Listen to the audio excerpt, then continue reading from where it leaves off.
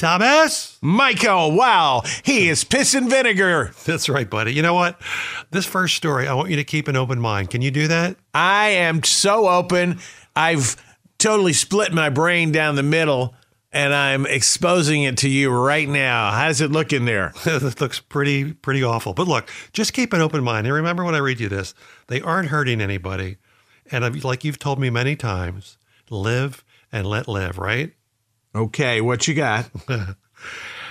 There's something going on in San Francisco called pup play, P-U-P, like a puppy, pup play. Right. It's where men act like young dogs, growling, nuzzling, wagging their tails while donning masks and paws. They form packs and are even collared by their handlers. You know, they have that in Cleveland at Cleveland Brown Stadium every football season. The dog pound, I know. There's only like 5 guys, though. I don't know about that. But, okay, so why are these people doing this? Well, I imagine that a lot of men in San Francisco, gay men, not that there's anything wrong with that, are trying to meet different guys, and this is one way to do it. That's, you know, they engage in what's called... I want to be your biatch. Yeah. I want to be your opposite sex puppy dog. Yeah, I got it. Okay, yeah, it makes perfect sense. Now, it can be sexual or it can be non-sexual. One can sport the gear or not the gear. Or one of the pups can have a handler or that gives out commands such as speak and roll over. They also have their own identity, complete with names like Rotten Dog, Dirty, and Binky. I'd like Binky. I think that'd be a good name for you. Of course you would like Binky. You know why? Because you like sucking on yours. Of course, that takes on a whole new meaning with these folks. You know, I read the story and I go, you are now entering the Twilight Zone. No, I don't have any problem with this. But here's what's crazy. Puppy play is so into the community now that it's widely known. And when people are outside wearing these outfits, it doesn't bat an eye. It is San Francisco. Have you been there? Of course. It's a wild city, isn't it? I love San Francisco. It's kind of like New Orleans, right? Yeah. But... and a whole lot of piercing going on. I know that. Right. On the other hand, I think I've lost all hope for future generations with this kind of puppy play. Not that I'm judging. It's just that there's got to be a better way to meet another person, right? Yeah, you would think. You know, you mentioned the Twilight Zone. Right. And I just got to mention this, okay? You know what I did over the weekend?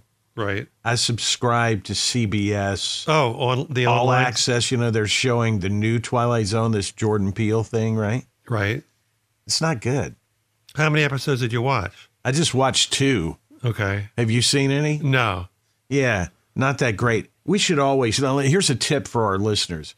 If you really want to know what's going on, you don't want to waste your time with endless content that, you know, you don't enjoy. And I actually, you know, had to sign up for that. So if I don't cancel it quick, they're going to charge my credit card. But here's the thing. Always look at Rotten Tomatoes first. I should have done that. It doesn't get a great Rotten Tomato score, so I probably wouldn't have wasted 2 hours of my life, right? Do they have really big stars in the episodes? Greg Kinnear's in one.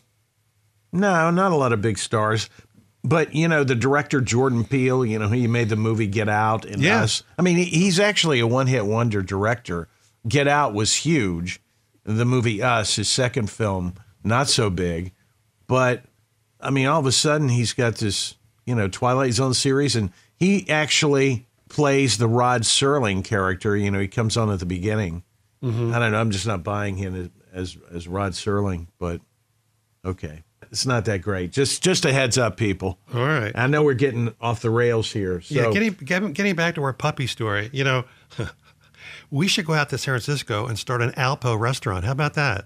Alpo? Yeah. I got a great idea. The Alpo Diner. You know, dogs can bring their humans in. They get the main course, and the humans get the treats. What do you think? You're right. But I'm guessing this is not what their parents imagined their kids to grow up to be. Would you? Puppy players? Yeah. You know, there's got to be some social media contact there, too. You know, something similar to Facebook or Snapchat, right? Yeah. How about Bark Chat? Bark Chat. If you want to have some fun, go on the internet and Google pup play, and you'll see some really weird looking people. Well, you don't see them because they're wearing these masks. But so next time we're out to San Francisco, people,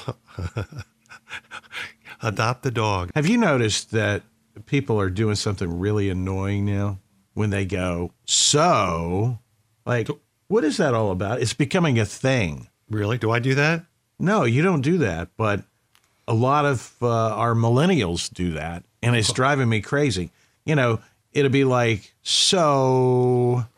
Oh, okay. I see what you're saying. You know what I mean? It's almost like Valley speak. Right. But they're kind of being a smart ass. Right. I don't understand that. Do you? No. I just threw that at you. I know that's a kind of a curveball. I wanted to see if you would whiff. You whiffed. I whiffed. I couldn't hit the curve. I never could hit the curve. Tom and Mike. Scientists at King's College in London looked at 1,000 operations of men who wanted to increase their manhood. You know what I'm talking about? Oh, down there? Down there. Make it bigger? Yes, make it bigger. They found out. Are men really that obsessed with that particular member of the family? Well, these scientists looked at 1,000 operations that just were for that. So I'm guessing that if they looked at 1,000, there's probably a lot more out there. The most popular enlarging procedure is for filler injections. I'm sure you want to know all this. Or surgery to snip a ligament at the top, which makes it appear longer. Now, looking at these operations of these people, the major complaints included deformity, shortening, and erectile dysfunction. Others were left with their privates permanently numb in places. Oh, I'm so glad I read this. I'm canceling my appointment for Monday. You know, is this something you pulled out of your spam folder? No, it's true. And any man who believes that an enlargement is the way to his wife's heart, think again. You give her what she really wants. Granite-top, worktop kitchen. That's what they want, right? That's what they want. That's what they want. Rather than go through this kind of procedure, why not settle for a Corvette or instead maybe just date a midget? How about that? Oh, you can't say midget. Small person. Little people. Little bit. You're killing me. Look, we're in the 21st century and our minds are being focused on what animals do mindlessly, right? Yeah, I kind of wonder that every day when you and I get together. But anyway, I'm trying to figure out what century you're in, actually. My wife never complains. She just carries on reading her book during it. You know what I mean? I see what you're saying. Yeah, so she's totally content either way. Yeah. So any guys that are out there, you know, 80% of patients unhappy with results. No, 80% of the patients or wives are unhappy with the results, right? Does that mean they have to do surgery? I don't know. On the wife, you know, to make things for her a little bit bigger. Oh my gosh. Where's my drill? You got to feel bad though for if there's that many guys out there that are having this done, right? Right. Yeah. I don't know. I don't feel bad for any guy who's that narcissistic that wants to do something like that. Well, you say narcissistic, but what if they are, you know, born with, you know, challenged. Yes. Seismically challenged. It's easy for you to say, you know, I remember your nickname in high school was Big Tom. So it's easy for you to throw around stuff like this. Yeah, you know, there's a good reason I got that nickname. All right, enough of this. Ready? My big muscle car. Oh, buddy. Tom and Mike. Now, as we look into the future, there's a lot of problems facing the world. You agree to that, right? I would agree with that. And according to experts, the only way to survive some of these biggest threats coming at us is a future that will mean going subterranean. Subterranean, like down below into the earth? Down below. Time to get on the ground floor in this, pal. Yeah, everything, I don't know about that. Listen to this. They say that everything from growing food underground will protect the population from ever-increasing natural disasters that are getting worse and worse. And with technology like fiber optics, it can bring sunlight below the surface. That's weird. Yeah, they say overpopulation and food shortages can all be tackled by going subterranean. Well, it'd probably be more of a living environment than Mars, right? Well, I don't know. This one guy, this civil engineer who's part of this study, says that we're coming to a point in our history where we need to start looking for more space. Has this guy ever what about all this open land, you know? Right. What about Montana and Nebraska? Yeah. Come on. Has he ever crossed this country in a car? There's a lot of space out there, buddy. Or fly over on an airplane, you know? Right. It's like, hey, what planet is this? There's no people down there, right? Yeah.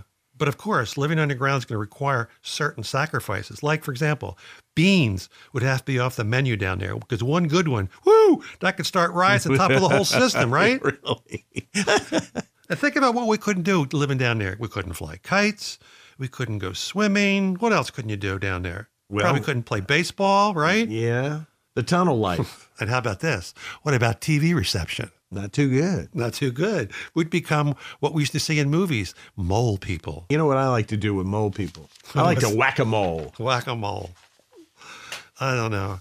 I don't like the idea of living underground, do you? It's not going to become in our lifetime, but, you know, maybe your grandchildren. I still go back to, I mean, come on. There is much more space on this planet that is uninhabitable, but not really uninhabitable, but doesn't have any people. Right. Where you could go there. All you got to do is bring in water. Right. If we're talking about colonizing Mars, we can colonize like parts of Idaho and Montana, like you said.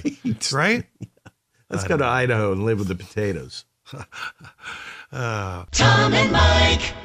This guy in Oregon, he's in a marriage, right? He originally sponsors a woman from El Salvador to come to America. She comes here and they get married. They stay married for 10 years. But things aren't working out. There's talk about divorce. So what's this sweetheart of a guy do? He goes down to the local ICE agency, ICE, Immigration Customs Enforcement, and he tries to bribe someone down there, gives him $4,000 to come take his wife and take her back to El Salvador, that she's an immigrant. Well, guess what happens to him? He gets convicted of 4 months in jail for trying to bribe an ICE officer. Ice, baby.